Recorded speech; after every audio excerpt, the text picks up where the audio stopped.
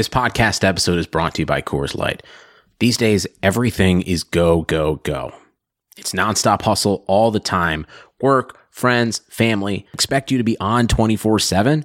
Well, sometimes you just need to reach for a Coors Light because it's made to chill. Coors Light is cold lagered, cold filtered, and cold packaged. It's as crisp and refreshing as the Colorado Rockies. It is literally made to chill. Coors Light is the one I choose when I need to unwind. So when you want to hit reset, reach for the beer that's made to chill. Get Coors Light in the new look delivered straight to your door with Drizzly or Instacart. Celebrate responsibly. Coors Brewing Company, Golden, Colorado.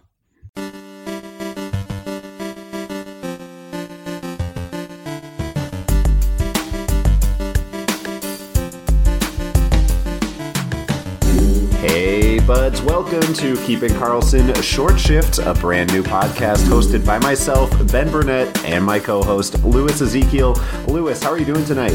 I'm doing great, having a very exciting week, taking on the fantasy hockey robot himself, Brian Kahm, in the Cupful. It's going to be a very exciting match.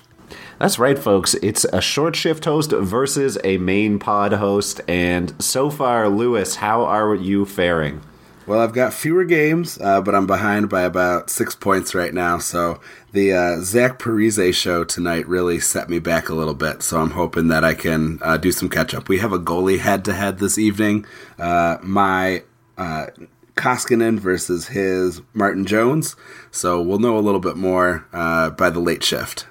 And of course, the Short Shifts program endorses only Short Shifts hosts. Sorry, Brian, we're cheering against you this week.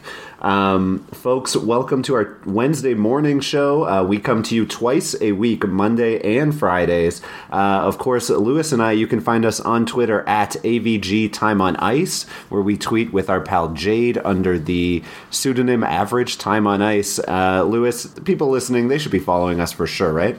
Oh, absolutely. It's your stop for everything from the mundane updates about line changes and key deployment to the bizarre, like our long Limerick series that we did over the summer about all of the moves that each team made.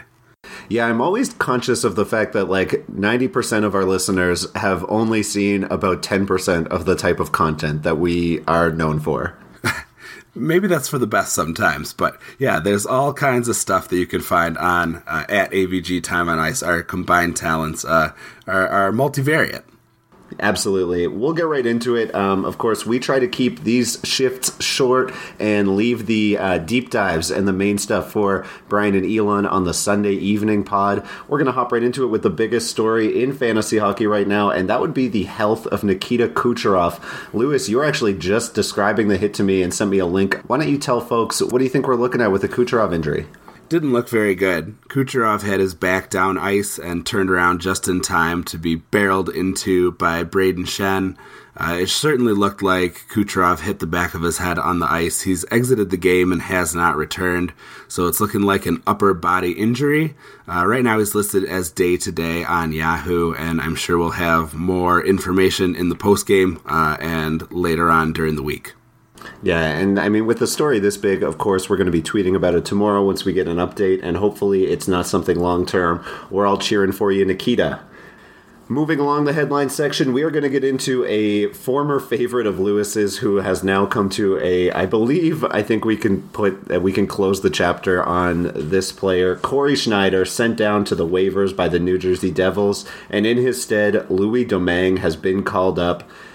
Rest in peace to Corey Schneider trutherism. Some folks expected a bit of a bounce back this year, and it got me starting to believe, but unfortunately that talk looks to be dead in the water. Louis, thoughts on Mackenzie Blackwood upon hearing the news? So, yeah, I do have to mourn my poor pick. I had a pretty solid draft, but certainly grabbing Corey Schneider has not paid any dividends.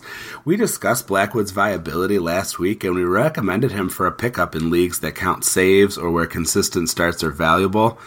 Even more so now, he certainly seems to be the clear-cut number one in New Jersey, barring some kind of fantastic run from Louis Domingue. If he's still kicking around on your fantasy waiver wires, I would prefer him over goalies like Hutton, Quick, or Dubnyk. Now, he did have a rough start Tuesday night as we're recording, but plenty of goalies have bad outings against the Bruins. You would have to go back nearly a month to find the last game where he got negative points in Cupful, which is a league that counts 0.35 points per save and subtracts 2 for goals against.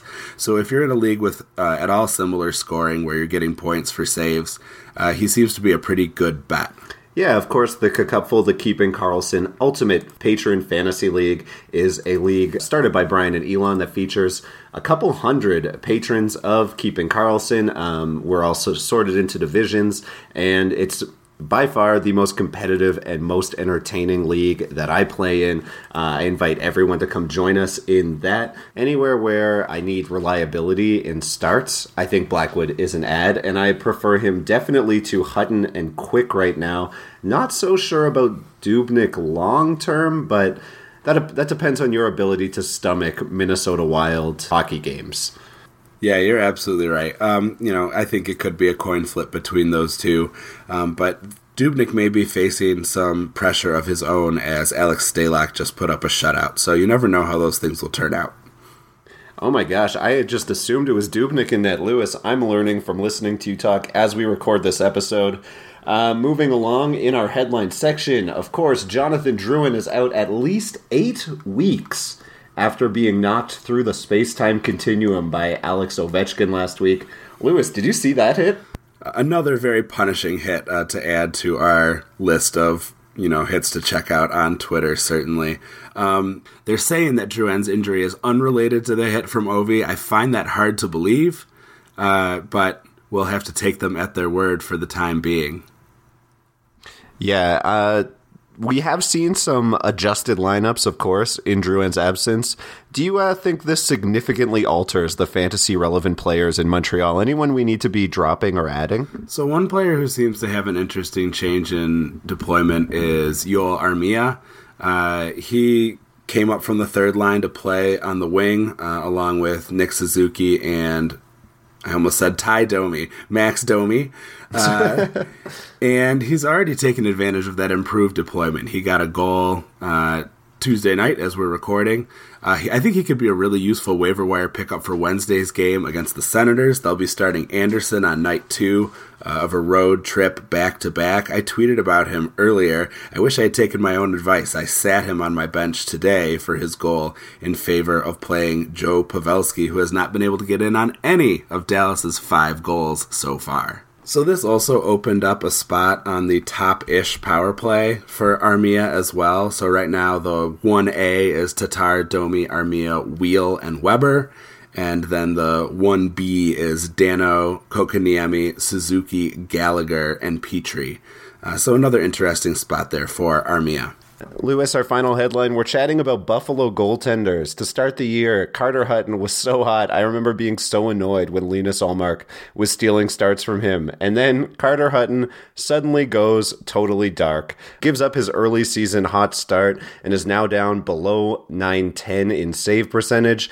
In his stead, Linus Ullmark dropped another egg tonight. How are we feeling about goaltenders in Buffalo?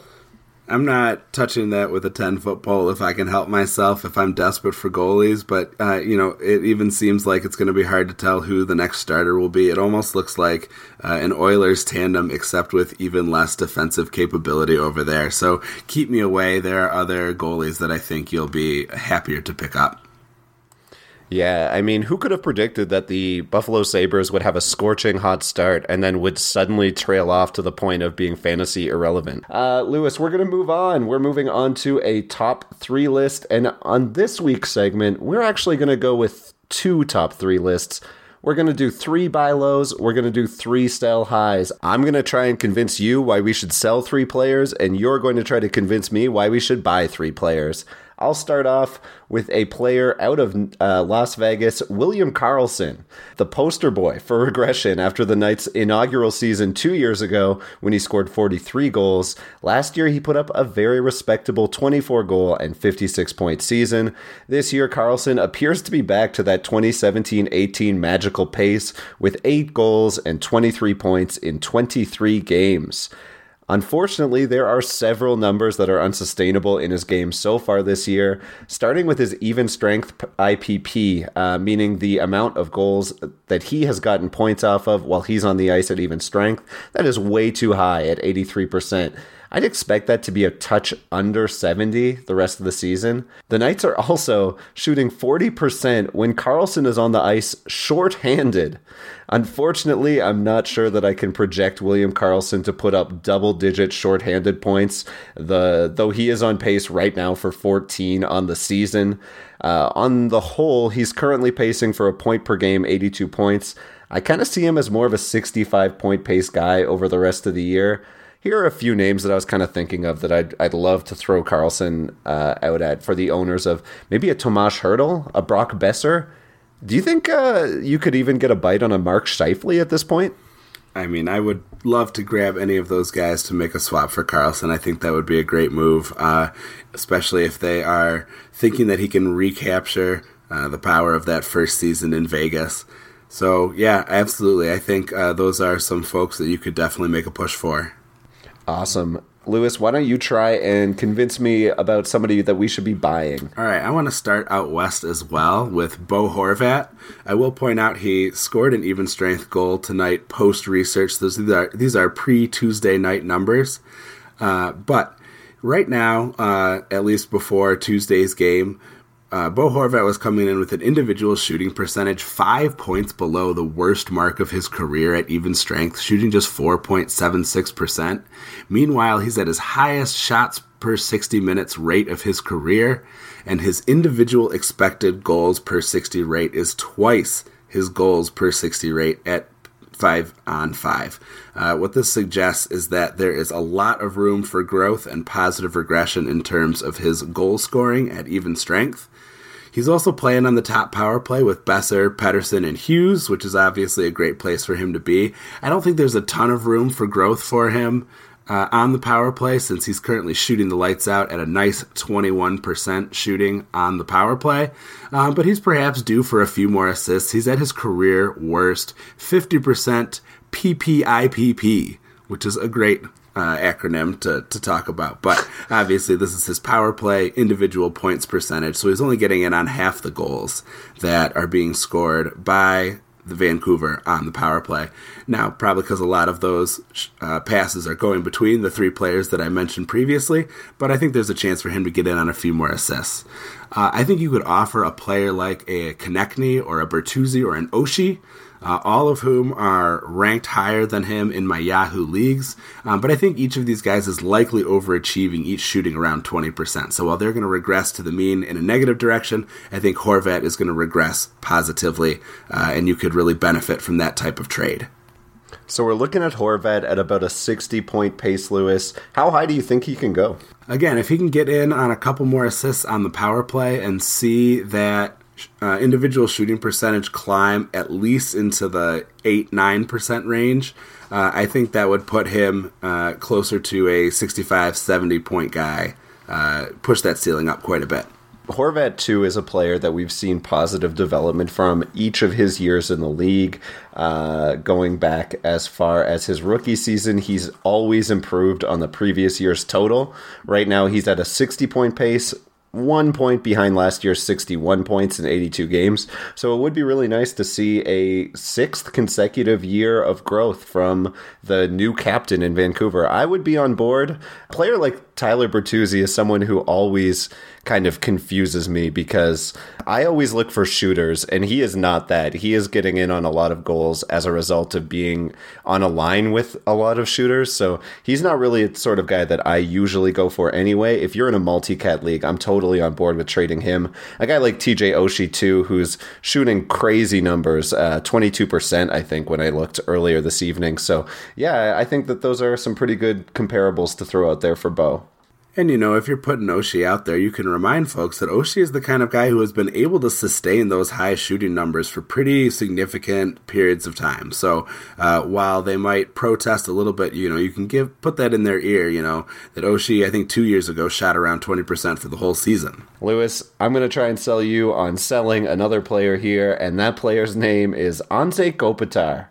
Kopitar's IPP is just a touch high at even strength, and we'll probably see a bit of a cool-off from him there. What's particularly unsustainable from the Kings captain, though, is that on the power play, he has a 100% IPP through 20 games this year. So he is pretty unlikely, I'm sure I don't need to tell you this, to continue getting in on every goal the Kings score moving forward. Their shooting percentage may be a little low on the man advantage, given that they've never finished below 10% with Kopi on the ice. They're currently around 8.5, so you may see a bit of fluctuation on both sides there. But, kind of the thing in LA right now is there's not a ton of talent around Kopitar on any unit whenever he's on the ice. I think he's probably more of a true talent 75-point player as opposed to the 86 he's on pace for.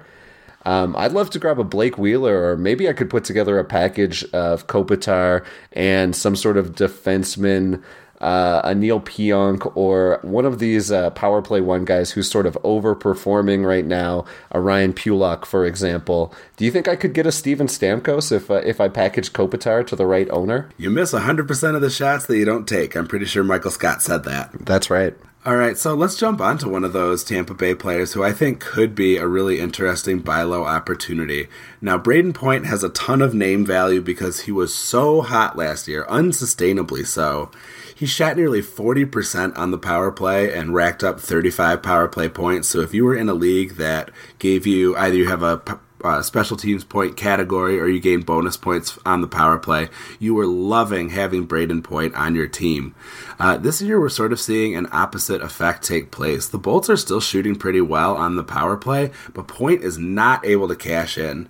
Point's IPP is down from 58% to 10% on the power play. If you gave him a sustainable 40% IPP on the power play, so not even especially high, this would bump him up 3 or 4 power play points for the year. That makes Point a point per game player. Again, I think it's tough because he does have that quality brand name. But think about this. Right now, the Lightning have played the fewest games of any team. So if you have a GM who is looking at season total scoring, what they're going to find is that Point ranks way, way, way down, far below where you would expect to find him. And they might be, if they're not paying attention, they might find that they could be fooled into thinking that his value is considerably lower than it actually may be.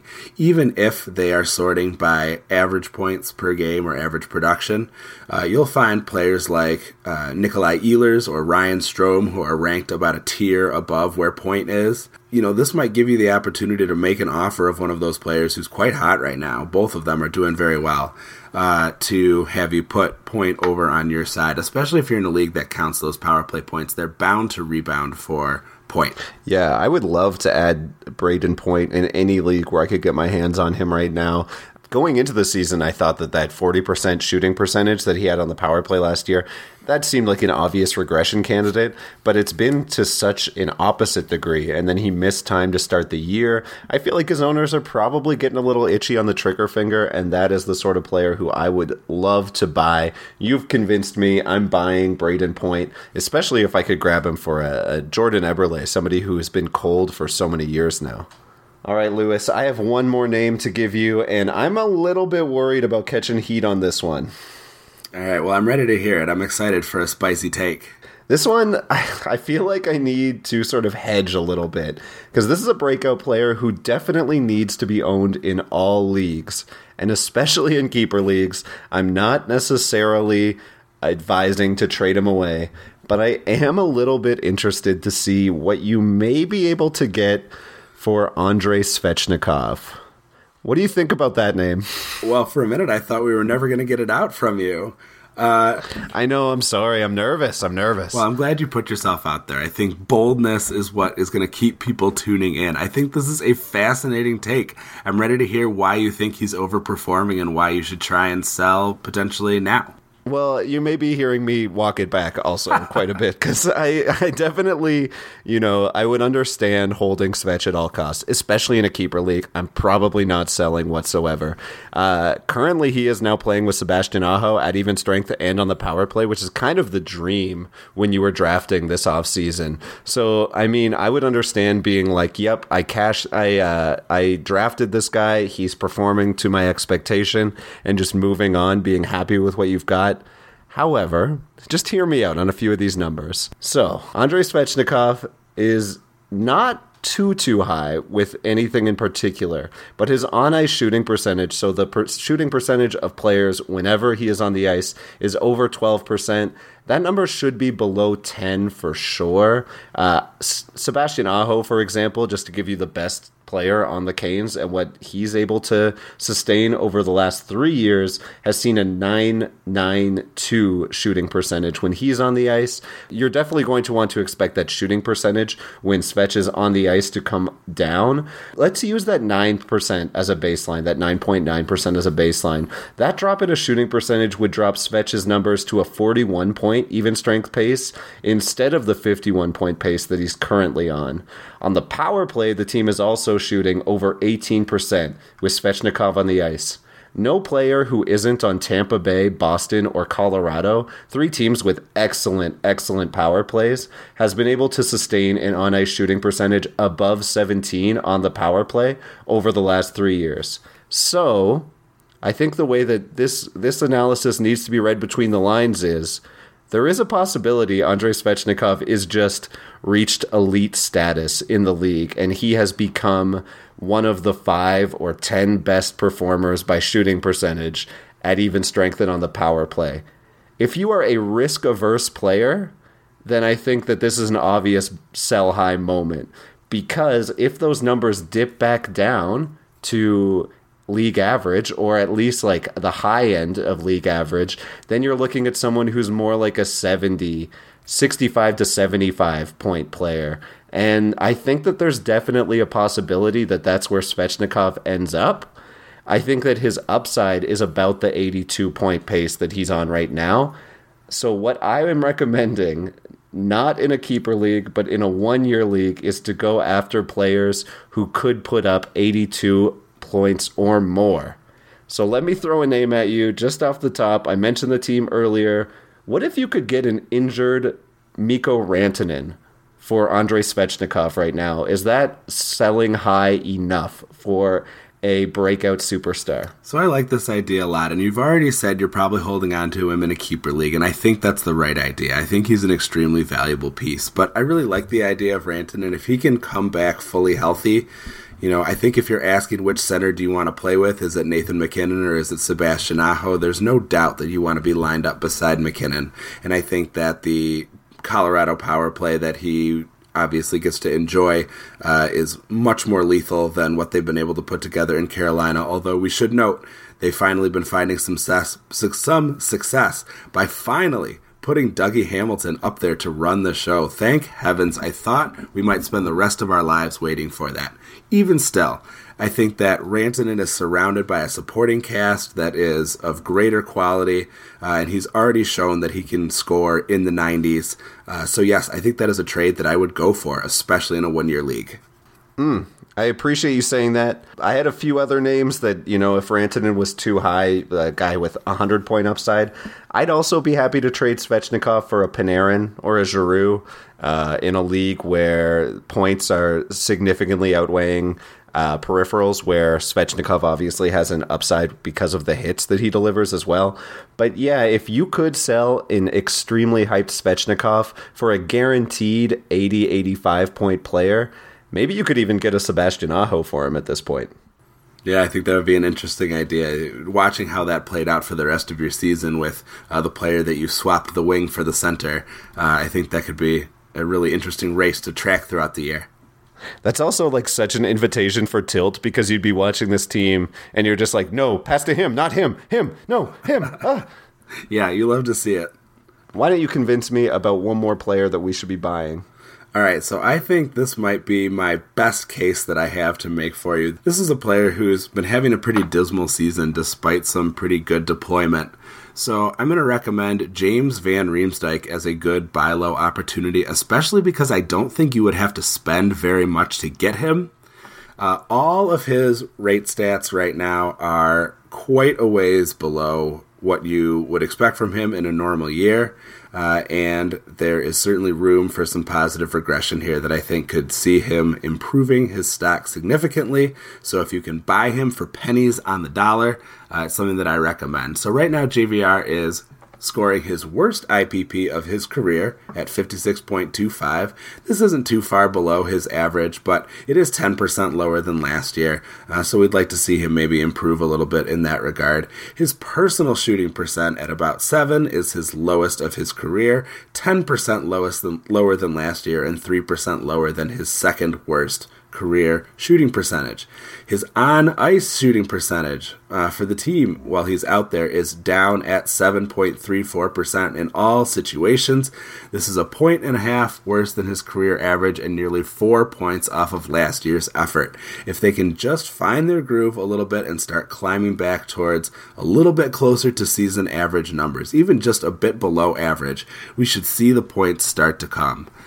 So consider offering a player like a Joonas Donskoi or perhaps an Anthony Beauvillier, some of these less proven track record folks who are having better seasons right now, but don't have the kind of ceiling that James Van Riemsdyk is capable of, especially in a multi-cat league.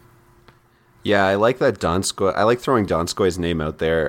Another one on Colorado would be Andre Burakovsky. These two guys who you're getting good production, but you're definitely not getting the shot volume, or you don't have the track record of a James Van Riemsdyk. I will say I am a little concerned about the way that Philly is running their power play units, and just their AV is such a line blender and has been for years. I think if it's not Claude, if it doesn't have Giroux's name on its back, it's not guaranteed to be on the top power play in Philadelphia. You want someone who's stapled to the ground in that spot. But I think with the names that you're giving, it's pretty much it's a no lose situation. Yeah, I think that, those guys are, the types of players that who could potentially be waiver fodder in some leagues. But if JVR is worth owning in a league, then I would offer up one of those guys, I think, for him. Or, if you can pull him off the waiver wire because he's been, pretty wretched up to this point, I think this is a guy who has a lot of room to improve. So if you're in one of those 10 or 8-man leagues, he might be floating around in there just to be grabbed. You mentioned Anthony Beauvillier. What about a player who's been much hotter in New York, Derek Brassard? Would you trade him for JVR? We haven't seen this kind of production from Brassard since he was wearing the other New York jersey before he was swapped to Ottawa in that infamous Mika Zibanejad trade. So I don't know if he's going to be able to keep that up. He certainly is wielding the hot stick right now and could be very interesting as potential trade fodder as well, another potential sell-high guy. Hey, maybe it's something in that famously clean New York water. That's got to be it. Lewis, that's all I had for you today. Folks, if you want to hear more from Lewis and I implore you to join the Keeping Karlsson patron group on Facebook. That's where we are every day hanging out and chatting about hockey with Brian, Elon, our pal Jade, and so many others. Also, by joining the Facebook group, you can join the Keeping Karlsson Ultimate Patron Fantasy League, my favorite fantasy league, as I mentioned earlier, and you can compete with some of the greats on there. From myself, I'm signing off. Lewis, why don't you take us out of here? Yeah, just one more little plug. I joined the Cupful thinking that it would be fun to have an extra league and try myself out against a couple other players with some different levels of skill. It has easily become the most important league for me to track day in and day out. I live and die with how I do there. My other leagues are taken on a little bit less important, so it's fun to be in that tiered mode. And Lewis, I should add, as I hop back in here unnecessarily, If you do join the Keeping Karlsson patron group, you are invited to Saturday mornings with the Keeping Karlsson crew. We've been doing a live stream starting last week, and we'll be continuing it moving forward, where we basically answer sit-start questions for patrons who join us. And I had a ton of fun joined by our pal Jade Bettine in last week's show, and I believe the plan is to roll that back and have myself and Jade in this week once again. So yes, please come and join us in there. We would love to have you. Thank you so much for joining us. I hope you enjoyed yourself today. I had a great time recording the show this evening. We are looking forward to seeing you on Friday morning. And until then, play smart and keep your shifts short.